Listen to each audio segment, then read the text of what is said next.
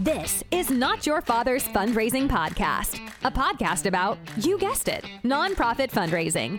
This isn't the first podcast about it, but definitely not like any others you've listened to. This is a podcast for fundraisers, by fundraisers. No boring charts or the same stale best practices you've heard for years. No ideas that only work in theory here. No concepts from people who aren't in the same trenches as you are every single day. Each week, you'll get practical strategies and tips to craft messages that engage donors and raise more money. This isn't smoke and mirrors. Everything has been pressure tested in the real world. Plus, you can start using them as soon as the episode ends. Now, here are your hosts, Ryan Thomas and Steve Thomas. Hi, welcome to Not Your Father's Fundraising Podcast. This is episode 5. Matches? We don't need no stinking matches. I'm your host, Ryan Thomas, and with me in a different box, a different location than normal, is Steve Thomas. You said normal, as like we have a normal thing. I wasn't aware we had already had a normal thing yet. So. Yeah, it's hard to know what normalcy is. Yeah, but no kidding. So yeah, I am in a different spot, a different location, an undisclosed location at the moment.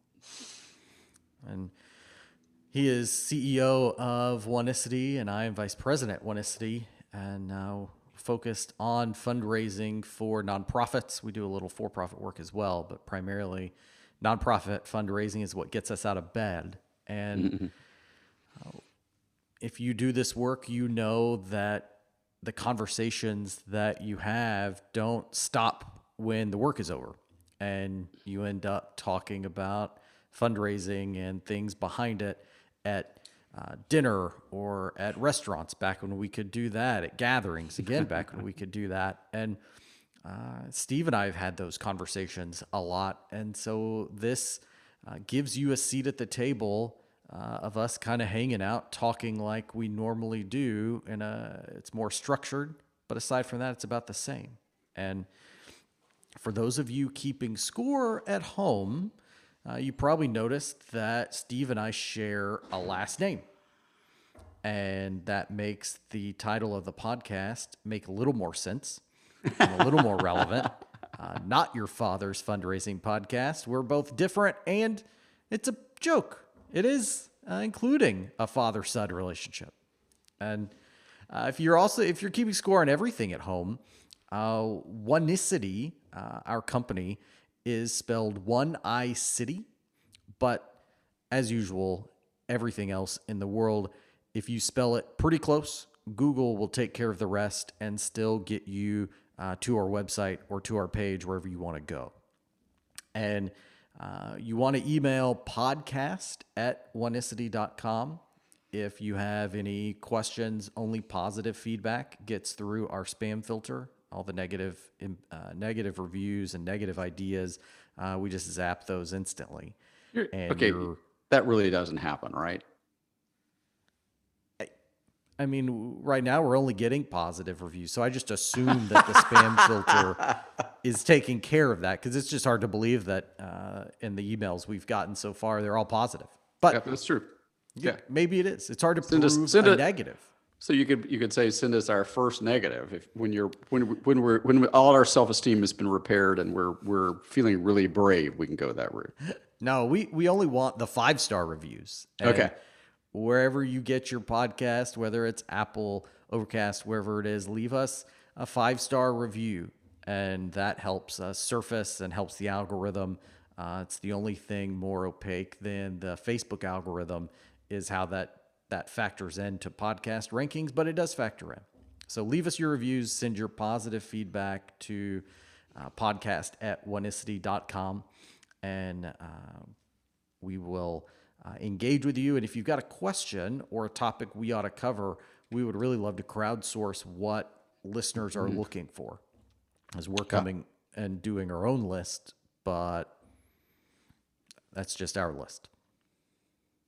So to start, our first segment is mail call, is something we've seen in the wild, whether that mail is the real mail that you can touch or email. And So I think I went first last time, so I'll make you go first this time. Yeah. What do you have? So I receive a monthly email from one of the nonprofits that I love and that give to, and not a client. And it's interesting because, and I won't say the name because it's not important, but the subject line, and your subject lines are critical in any email that you're sending. And it says this month at, and then the organization's name is there. And it's really interesting because both as a donor and then as somebody who works in creating messaging for nonprofits all the time, you just see things differently. Ryan, you know how that is. It's hard to take off one hat and wear the other. But I was really intrigued by that subject line because I thought, what an interesting way of going about talking about what's going on within the organization at that moment. And inside the email, when you look in preview or when you open it up, it's really not at all about what happened that month at the organization. I was really curious what was going to be inside. That's awesome. It's nothing I was expecting. And I guess I will just say what they've done is they've just basically made that the subject line for one of the email newsletter type vehicles they're doing. And that's fine. That's okay. What I would say to anyone listening is this is a really clever thing to steal, but don't worry about designing and don't worry about creating a newsletter. Tell your donors what happened this month, what was going on. And they want to know behind the scenes. They want to know behind the curtain. Does that only apply now when we're recording this? Pretty much everyone is still in some sort of COVID restriction, or when things are open, do donors still care about what's going on? I think it's any time, and I think either donors are not on hold, and if everybody's sick of COVID at your organization, or if COVID is gone at your organization, tell them what's behind the scenes. Donors will be curious about. I don't know it's hard to know what's going on, but they want to know what's behind the scenes. And you can talk about what's going on behind the scenes, even it doesn't all have to be success. It doesn't always have to be glorious. If you're communicating with donors and you're touching base with them about what is going on with the organization, they will be intrigued when you start talking about, we had this issue and we're still trying to solve it, or we had this problem and we're working it out, or this is a short segment, so I don't want to dwell on that. I'm just saying, interesting idea for you to consider. What could you tell your donors? It doesn't have to be long either. As simple as something like all of the people that, if you're in an organization that houses or takes care of people, we're doing this as an involvement or to get everybody together once a month, or just tell them a story about what you're doing. They will be interested if you do it the right way.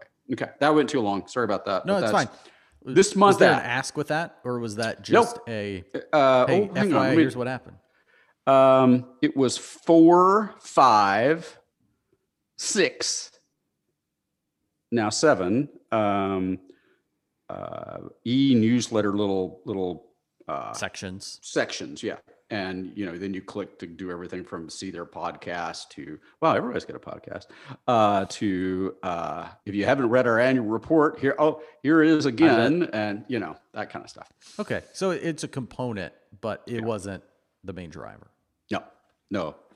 And in fact, there is not a direct link visible here, which I think is a very good thing as you consider building how emails work. At the very, very bottom, they've got a give now just above their ID block. But yeah. Awesome. So this month at. That's good. That's easy and it's pithy, clever. Everybody can hang up now or turn off now or press pause now and go send an email to their boss. Hey, we ought to. We ought to do this. And That's free credit. If you get a raise out of it, just send I get 10%. Send our commission to our Patreon that will start soon. Well, mine is physical mail, and I was gonna bring it, but I couldn't find a way to show it without showing the organization's logo, and don't want to get into that. But it was a Thanksgiving placemat, and if you're in this work, you have probably sent out or been a part of sending out one or two of these, and you probably received one or two of these, and we're in that same boat. We get a lot of them in our mail, and I happened to be going through and was sorting mail from months ago and found this again. And in the clear window from the envelope that lets some of the letter show through. So I've got a window envelope here I can say so we can Perfect. see. That's so exactly it. Thank you. It's here's your reveal through a window envelope. And in there, in addition to showing my name so that the post office could legally get it to me, was part of a dollar bill, or so it looked. And it wasn't. There's not real money inside, but even having seen it from that organization before and seen that in other places, I've just been conditioned since I was like 4 years old to pay attention to folding money. And that dollar bill got my attention, even sorting mail, looking through lots of placemats. And we all know that the goal of an outer envelope, an OE, is first off to get attention. Most people are reading their mail, if they're getting direct mail, over their trash can in the kitchen or sorting through it on the way back from the mailbox. And if you can get past that initial gatekeeper of their attention and their inclination to just toss it in the trash, you've done half the battle, because they might open it and get into your letter and let your scaffolding and your message do the work to drive a gift. So don't actually include free money in your envelopes. I don't know if that's actually legal, but anything you can do shy of illegal to get attention to your envelope is worth doing. And even something where I know in my head it's fake money, but it still got my attention and did the job. I think it is legal to send people cash. It just may not be smart. That's right. Well, that's true. It must be, because I remember, another grandmother story, birthday right? gifts and lots of that kind of thing. But so that's what got my attention in the last week or so. But next, I want to look at it and have us talk about something that, if you're listening to this, you ought to be doing if you're not. And we want this to always be easy, and something that, like sending an email to your boss about an email subject line for this month you can put into place pretty much after you stop listening to the podcast. Now, you should keep listening after this segment, but once you're done with the podcast, you can go put these things in place and have benefit to your fundraising program in relationship with donors. And this week, I want to talk about evaluating your ask amounts, which is not a flashy. You're not getting a lot of emails from organizations trying to sell you on an adjusted ask amount strategy. But when you think about it, it's so important, because that's what's driving a donor to decide what to put down on their gift, whether they're selecting a box and doing a credit card or actually writing a check and sending it back. Those ask amounts help decide, if I'm going to give a gift, what that gift can be. So you probably should make sure everybody tracks on what an ask amount is. Oh, great. Thank you. So on email or digital, when someone gets to your giving page, whether it's from an email or from an ad or from your homepage, there are suggested ask amounts. On digital, there'll be the boxes, the 20, the 40, the 60, or whatever they are. And then in direct mail, it's somewhere on your response device will be a few choices. Sometimes it's 2, 3, 4, sometimes it's 1, but that dollar amount. And oftentimes organizations can unintentionally make the decision to ask for less than a donor would be inclined to give. Now, how do you do that? How do you know that? The easiest way to do it is if you have a database, you can run a query, you can get the data for the number of gifts for each number you're getting.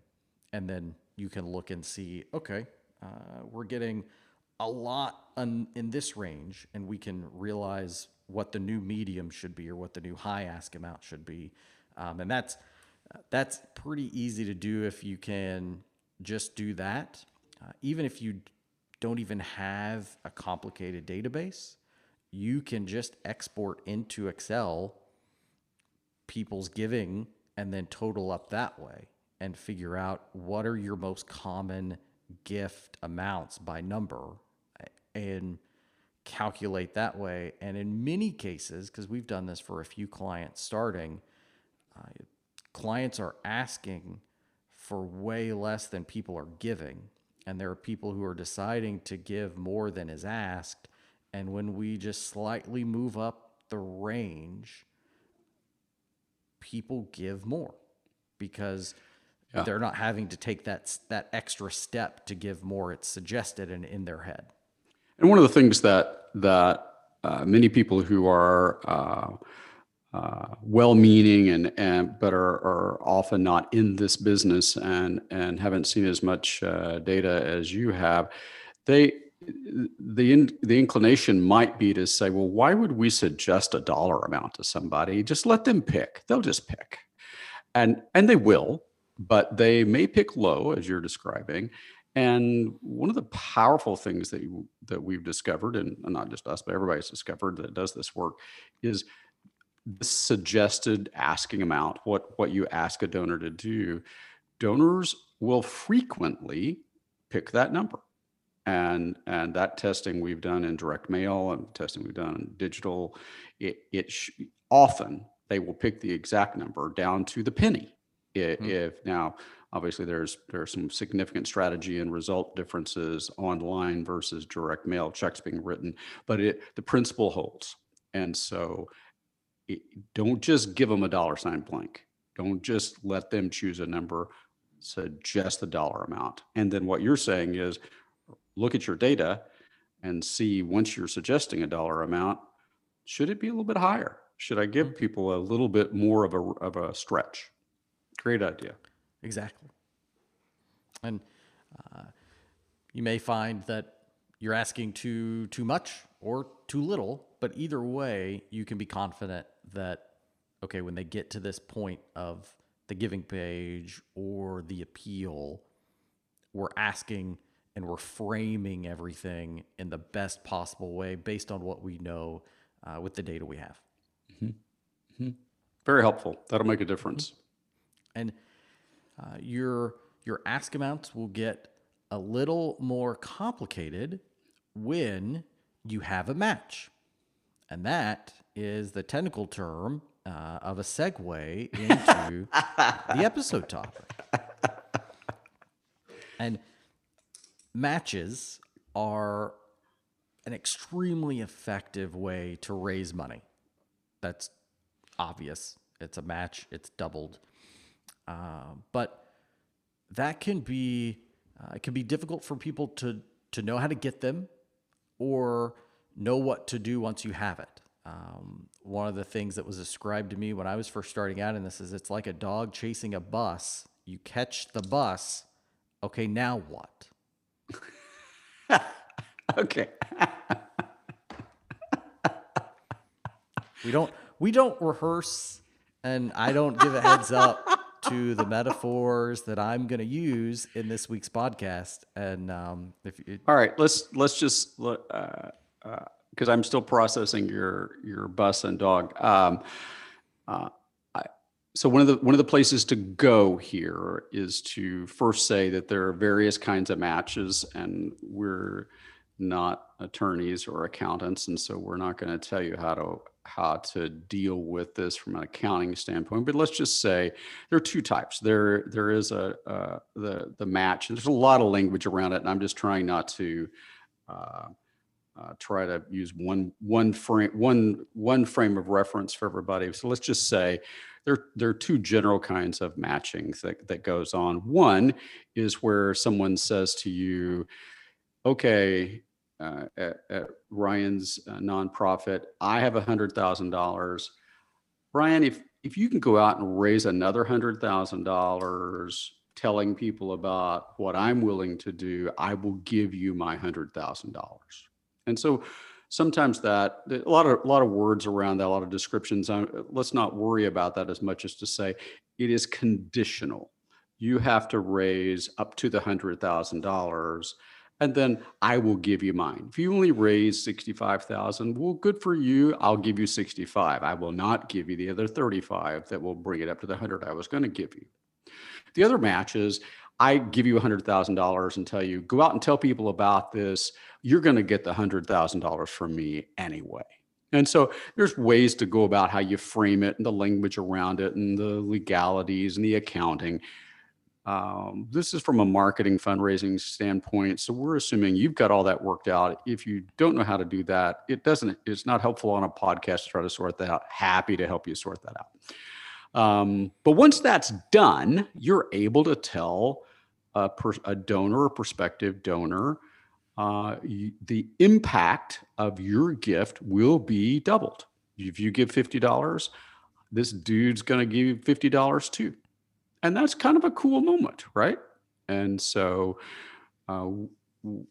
we found that if you do that sort of match, it is a powerful incentive for donors. One thing that is easy to get excited about is acting as if the match is all of the incentive. Here's the trick. A match won't do you any good if the person isn't inclined to give to your nonprofit. It's like, so what? And so unfortunately, now I can have two of what I don't care about. Yeah, exactly. So, and one of the well-meaning but amateur mistakes is to make everything about the match, because it's kind of exciting when you get a match, and when you have a match you can do something with. And so the first rule is make sure as you present the match, you're presenting just the everything else about the fundraising that you would normally do in building a fundraising scaffolding or your approach, how you tell donors about the importance of the gift. The match is what tips them over into giving the gift. It is what helps them give on a deadline, because that's the other component that often occurs with a match is by the end of May, by the end of December, this match ends. So to get your match in, sometime you may want to talk about how important deadlines are on to fundraising, but it gives you a deadline to help donors not procrastinate. Jump in now, or you'll miss out on being the match. So that's the bottom line about a match. One of the keys with a match is the fact that you don't necessarily have to have one big money bags donor. You can pool several donors together. Small, like money pouch donors. I knew you were going to try for a metaphor there. Yes, you can have small money bags combined with a medium money bags to get the effect of a big money bag. Anyway.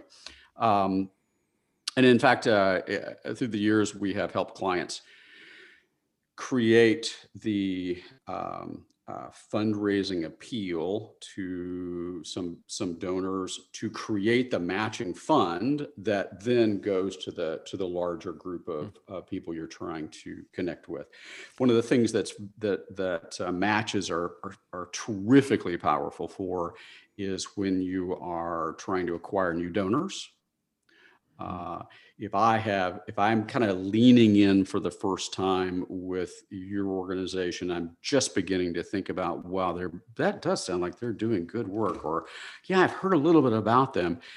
If in that moment you also include the messaging that says, oh, and not only will you the impact of your gift, not only will it happen this way, the impact is doubled.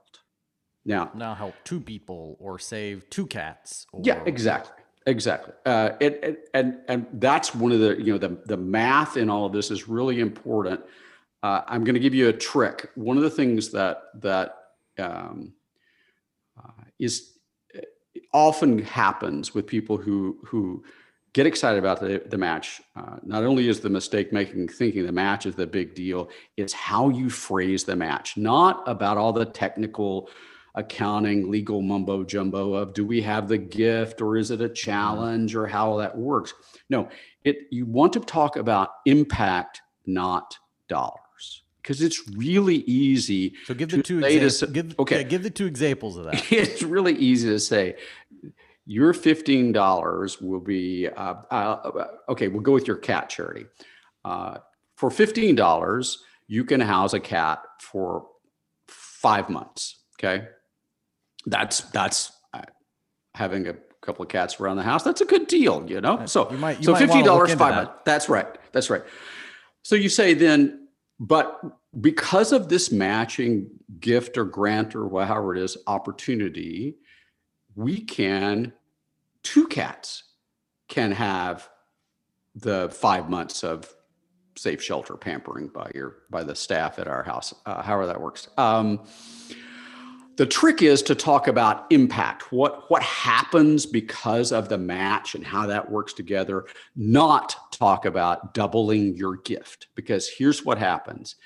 Donors are scanning, and the more you talk about doubling the gift, the more, as you were talking about ask amounts earlier in this episode, it's really easy for them to think you're asking them to double their gift. And so they can instantly shift from, or do you want $15 from me or $30 from me? Or even worse, when it says, I've seen some organizations write it as your gift will be doubled. Your gift will be doubled. And then that's even scarier. Even as somebody in this work and I know what they mean, it kind of freaks me out well, okay, so if I pay by credit card, are you going to then swipe it twice? Am I going to... I don't want my gift doubled. No, I want to give you what I'm going to give you. But doubling your impact, the door number 2 and the proper door, that goes back to, I think, thinking about the match is only a lever and not the entire thing. You're talking to donors about making an impact anyway. Yeah, it's accelerant. It just helps you, right? So it doesn't matter which kind of match from a marketing standpoint. You just want to be clear about that, and that all happens in the back room at the nonprofit. But you want to be clear. I still have to make a compelling case, and the match is accelerant. It's the lever. It's what might tip someone over. The kinds of ways it can be used. New donor acquisition, where you're in pursuit of new donors, where you're trying to get gifts in a time period. That's an awesome thing. What do you mean by gifts in a time period, time of year, or in the next 30 days? Exactly. Both, either, because you get a deadline, right?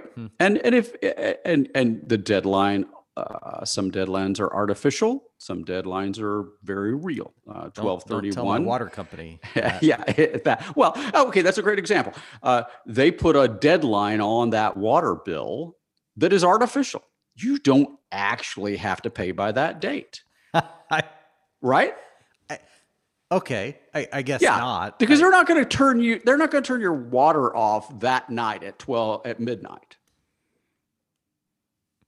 Probably not.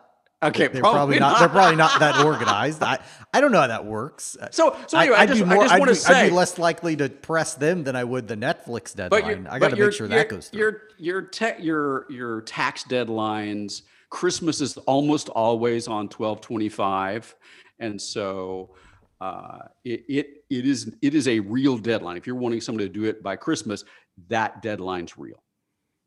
Does that make sense? So. So, it helps you with suggesting to a donor, don't procrastinate, do this so that you can double your impact. Last thing I'll say about this until you tell me what I've forgotten to talk about, is this can also be very attractive for major donors. So say someone's given you their most significant gift of the year, and while they love the work you're doing, they probably have given all they've given. That's a great opportunity to present to them the opportunity either to be in a matching pool or to just fund the match themselves. And that allows you to say, I know you've given a significant gift. We have an opportunity and we're thinking strongly about using a matching gift maybe for some new donor acquisition, or we're only going to offer it to longtime lapsed donors and use it to reacquire lapsed donors. And so that becomes a powerful tool to the major donor to give them incentive. Now, here's the trick. If you have a major donor that jumps in for this pool, or if they're doing it themselves and they're part of the match, recognize that in this, and we've talked about this before, about the thank you process, that donor needs validation and feedback. And my favorite story, I've written about it before, but we had a client who used this technique. They went to a donor. The donor funded a new donor and lapsed donor acquisition match. The organization went back after the match was very successful, both for new donors and reacquiring lapsed donors, went back to that donor who had said, hey, that's all the money you're going to get from me this year. So use it wisely. Use it. Yeah. Yeah, this is it. They went back to him and said, here's the results. And we helped them create a way of of showing to the donor, here's kind of what we can expect value-wise from these new donors, and I can't remember the metric, but let's imagine it was a 10 times on the investment, not only from the cash in, but the long-term annual results of that happening. And the donor literally said to them, "Well, could we do that again?" Well, that's the power of the feedback and validating that donor's belief in the organization.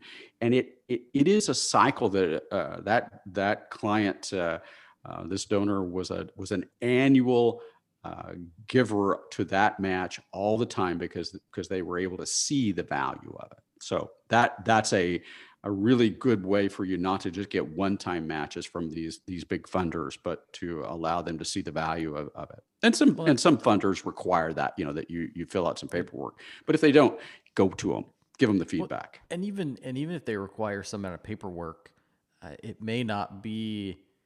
There's a way. There's additional ways to lay it out, like we've done with that client and that donor, to show you didn't just bring in. It's not the gifts you brought in. But here are the gifts you brought in. Here's the impact that can have. But look, here's the additional donors you brought in. Here's what they're going to do. And like you said, it's that ripple across the pond. And it all comes back to you, Mr. Moneybags donor. You're the one who tossed the big rock in, the big gold nugget. And that feels good. That's a warm glow that they have after giving you a significant amount of money. And then they're like, well, let's do that again.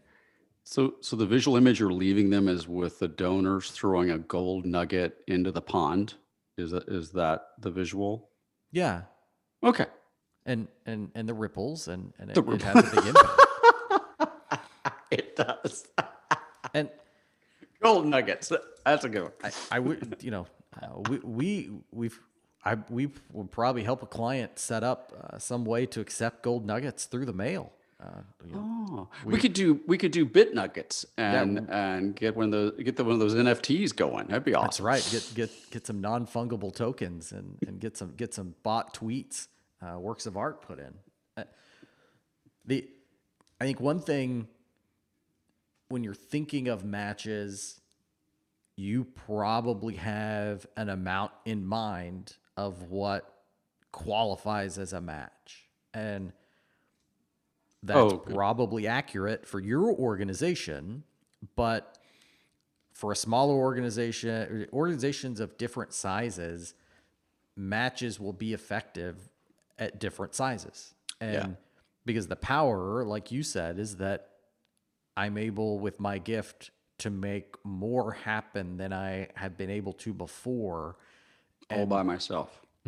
We've done we've had effective results for clients with matches as small as $2,000 or $3,000. Now, also done up into $500,000, but there's really no amount that. So talk about the drivers that make a couple of $1,000s effective and $500,000 effective. It really goes back to its impact, and so donors sort of look at the amount, but mostly they see you say somebody cares so much about this work that they've decided to put up, however you word it, they've decided to put in some of their money to widen the impact that you can have. They care so much, and that gives them social proof, because whether we like it or not, if someone who has money goes to a restaurant or buys a certain car, that restaurant and car then becomes more desirable to us. And so if there's a rich person partnering with this organization, oh, wow, okay, they know what they're doing, I ought to go along with them. So even if they weren't thinking about giving, now they're more interested in you, you're more attractive.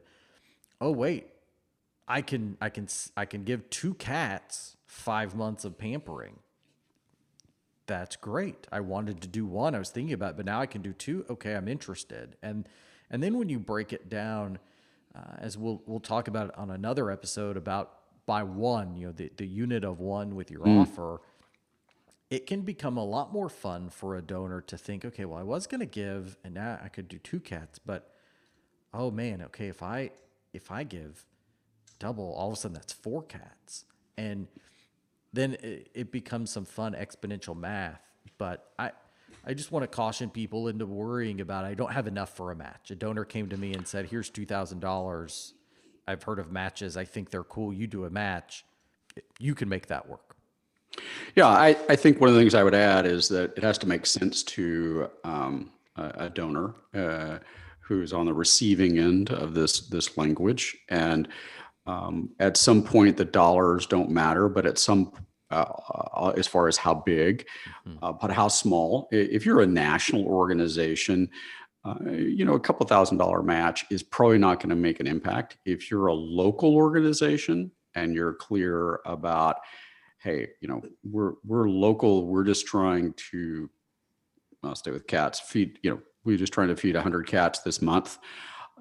$2,000 makes a lot of sense, because what a little I know about cats, $2,000 is, it will go a long way. Pretty quick. As long as you keep them off your Amazon account. Yeah. And so matches, once you get them, or going out and acquiring them by pitching people who have that giving history, have that capacity, it's all about the impact, whether it's pitching the match, trying to get one, talking to a donor, asking them to join the match and give, and then reporting and validating back. All of that's about the impact that donor's having, the major donors having, and how that happened on the backside. It's all about impact. It's not about doubling your gift. It's not about the numbers. It's about the people or the things. It's your mission that's on the other end of that. The difference you're making. And we got through that without, I meant to do more badges reference, and I should have. You could still do it on the way out. That's right. We can do it at the end, or we can put them in a post. We and did just need be a bad dub. If we'd only had a stinking match. If only we'd had a stinking match. So you probably ought to say something about that's an old movie reference, because there are, some of the kids at home and some of the not kids at home may have no idea. Treasure of the Sierra Madre. John Huston, as I recall, is the director. Okay, good. You I didn't know know, it's- did you? I See, know you were it's just from a throwing that movie. around. You just, yeah, it's from some movie. I know Kids today. I know the meme, if it's even a meme. I just don't. I get how it works. I don't know the reference. It was a meme before memes were a meme. So It was the original meme almost. yeah, maybe not. I don't Maybe know. I don't know. When it? Yeah. So when did Sierra Madre come out? Well, I have no idea. Probably. Was it in color? Yes, it was in color. Okay. Well, That is, I think it was in color. I don't know. I haven't seen it at a long. I've seen it like once, except for the meme, right? So, hey, it's some old movie, Treasure of the Sierra Madres. join our Patreon, and we'll do movie reviews for Patreon subscribers only. Of movies we first haven't one- seen. Yep. And we'll just Wouldn't that- live, there's- we will live react. Just and make Treasure it of the up. Sierra Madre will be our very first one. Treasures, treasure or treasure? Oh, they probably had a match, and so it became Treasures Doubled. of the Sierra Madre, and so their treasure was doubled. We Oh, tied it's it not in. even. Treasure of singular Sierra see, Madre. they- 1948. All right, so that's color, and they didn't have a match. They Google should have knew. gone Yeah. to Warner Brothers and got Okay, my suggestion is you just move off of this, Yeah, unless you want to go back to a bus metaphor. No, we're gonna go on to things that ought to be on your radar, and that is sometimes it's fundraising related, other times it's just an interesting article. Because you and I often pass around something back and forth of, hey, have you seen this? Did you see this tweet? Did you read this? And so this is that opportunity as you're sitting at the table to do that, not with us. You can if you email podcast@Winicity.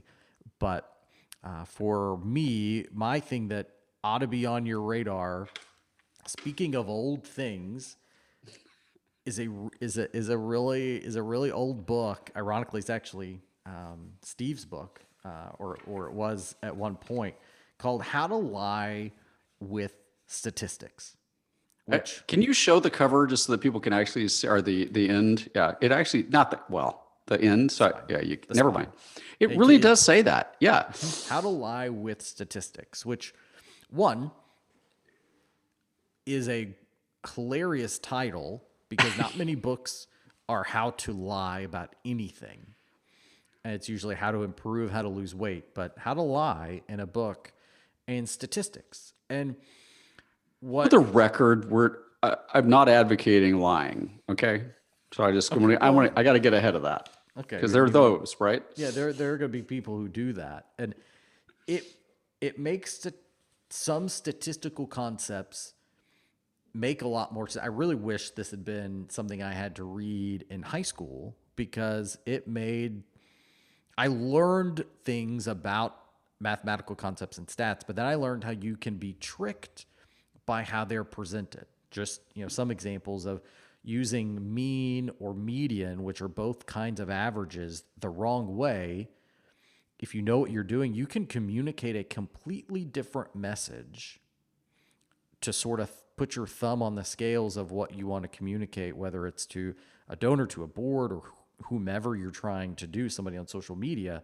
You can also adjust the axes of a graph or not label the axes of a graph to make something look like it correlates or doesn't correlate, or whatever you looks want. really impressive or not impressive, right? Look at that huge spike. Oh, well, okay, that's one extra gift we got that day, but because we're 100% up. Yeah, we're up 1,000%. We doubled. We went from 2 to 4.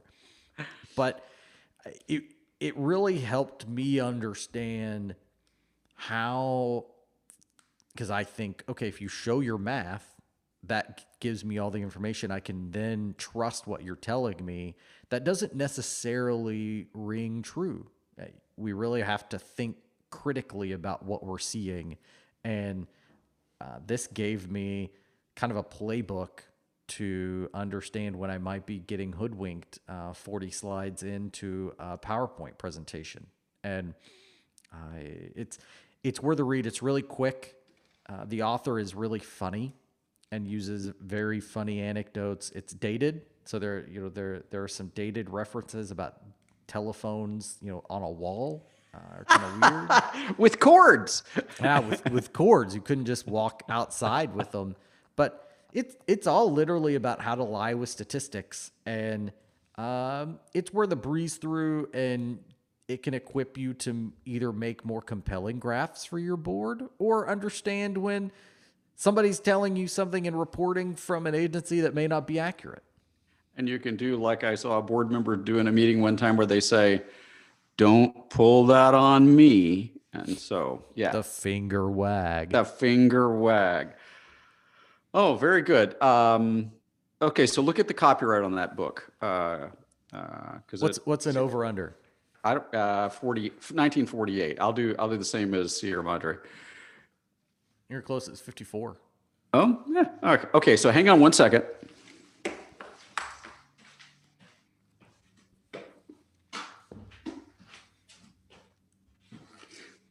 So people are going to think this is going to become a shtick, but that you made me think about this book. Tim Harford, I think, is the author's name. How to Make the World Add Up, and this is the subtitle is 10 Rules for Thinking Differently About Numbers, and it is one of the things that as you were describing that, I thought about the world we live in and how numbers, statistics, and the conclusions one should draw from that are bantered about a lot. And so I'll just jump on and say this is a very interesting, certainly a more modern take on how you talk about numbers, and it is a lot about how other people are using numbers, and it's helpful for you to see that. So I'll save the one I was going to do otherwise. But as you were talking about that, I thought, I've got a freebie. Harvard's book. I got Harvard's book back there, so I just thought I'd grab that. And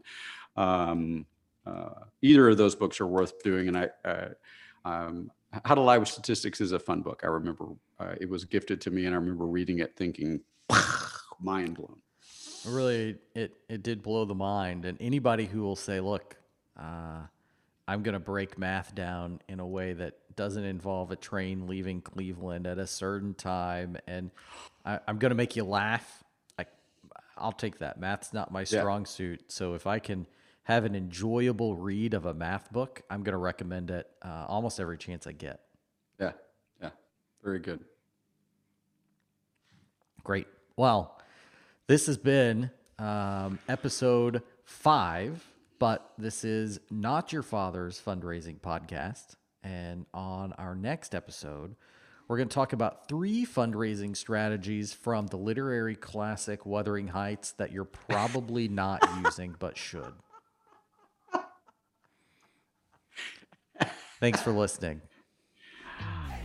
Thanks so much for listening to this episode of Not Your Father's Fundraising Podcast. If you've enjoyed the show, please feel free to rate, subscribe, and leave a review wherever you listen to your podcasts. We really appreciate that effort. Tune back in next week for another fresh episode of Not Your Father's Fundraising Podcast.